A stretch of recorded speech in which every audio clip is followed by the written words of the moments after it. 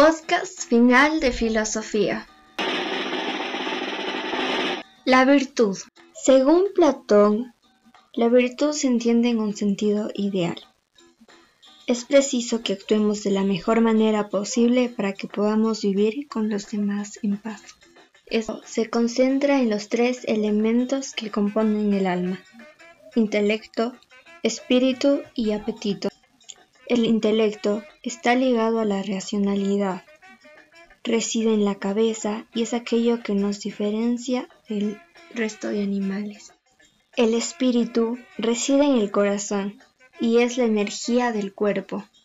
Y el apetito reside en el estómago, está ligado a nuestros instintos. La virtud, según Aristóteles, es la facilidad adquirida por la repetición de actos para elegir y ejecutar el bien honesto, apartándose de los extremos viciosos, siendo propio de la razón y la prudencia. Es la disposición o la aptitud para elegir el justo medio, evitando el exceso y el defecto. Él menciona dos tipos de virtudes. Las virtudes morales hacen referencia a que como seres racionales pensamos en maneras de lidiar con nuestros apetitos y deseos, abriéndonos a recibir un elogio o una crítica. El justo medio es uno de los temas que más me interesa, pues nos indica que la virtud se encuentra en un punto entre dos extremos, por decir muy poco, justo medio o demasiado. El justo medio nos lleva a la excelencia.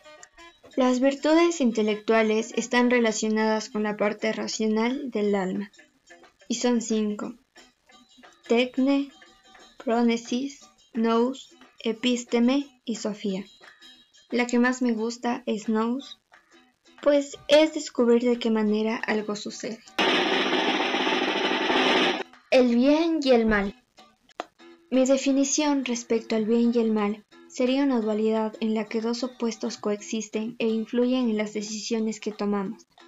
Aquello que me sirve o sirve a alguien más es bueno, pero se debe tomar muy en cuenta la justicia en relación con la comunidad.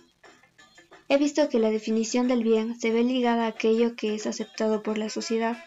En este punto, creo que se relaciona con las diferentes perspectivas, considerando que constantemente se producen cambios, es decir, lo que está bien ahora quizás no estuvo bien antes, o lo que está bien para mí tal vez no está bien para ti, y en realidad solo tomando en cuenta el ideal de justicia, podremos saber si hemos dañado u obrado bien. La ética. En palabras técnicas, la ética nos lleva a entender racionalmente nuestro accionar. Analiza cómo, con base en qué, para qué o por qué tomamos una decisión. Y también es una rama de la filosofía que estudia el bien y el mal. Una de las frases de la ética cristiana patrística que más me agradó, y debo mencionar, es: el alma se guía hacia la rectitud y el amor.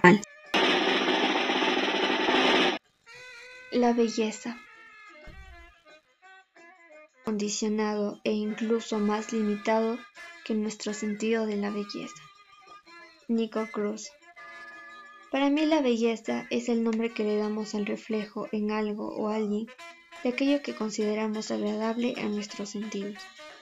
Siento que la belleza es un concepto bastante amplio y depende de la manera en que cada persona perciba el entorno para considerar un elemento de este último como bello, bonito o hermoso.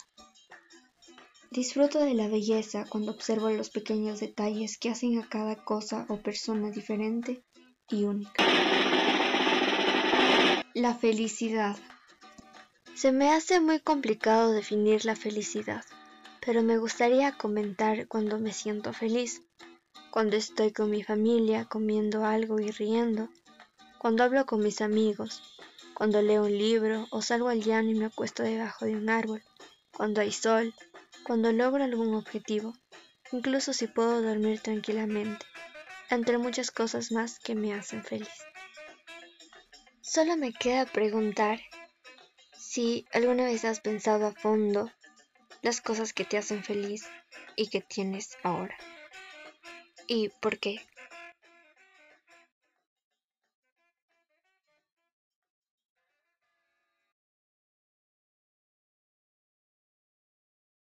Por cierto, olvidaba mencionar que el analizar los temas vistos en la última unidad me ha ayudado a profundizar en ciertos aspectos de nuestra vida que consideraba simples o que siempre estaban presentes y ya, pero no es así, son muy importantes y nos ayudan a desarrollarnos en comunidad y a entender la manera en que percibimos la vida.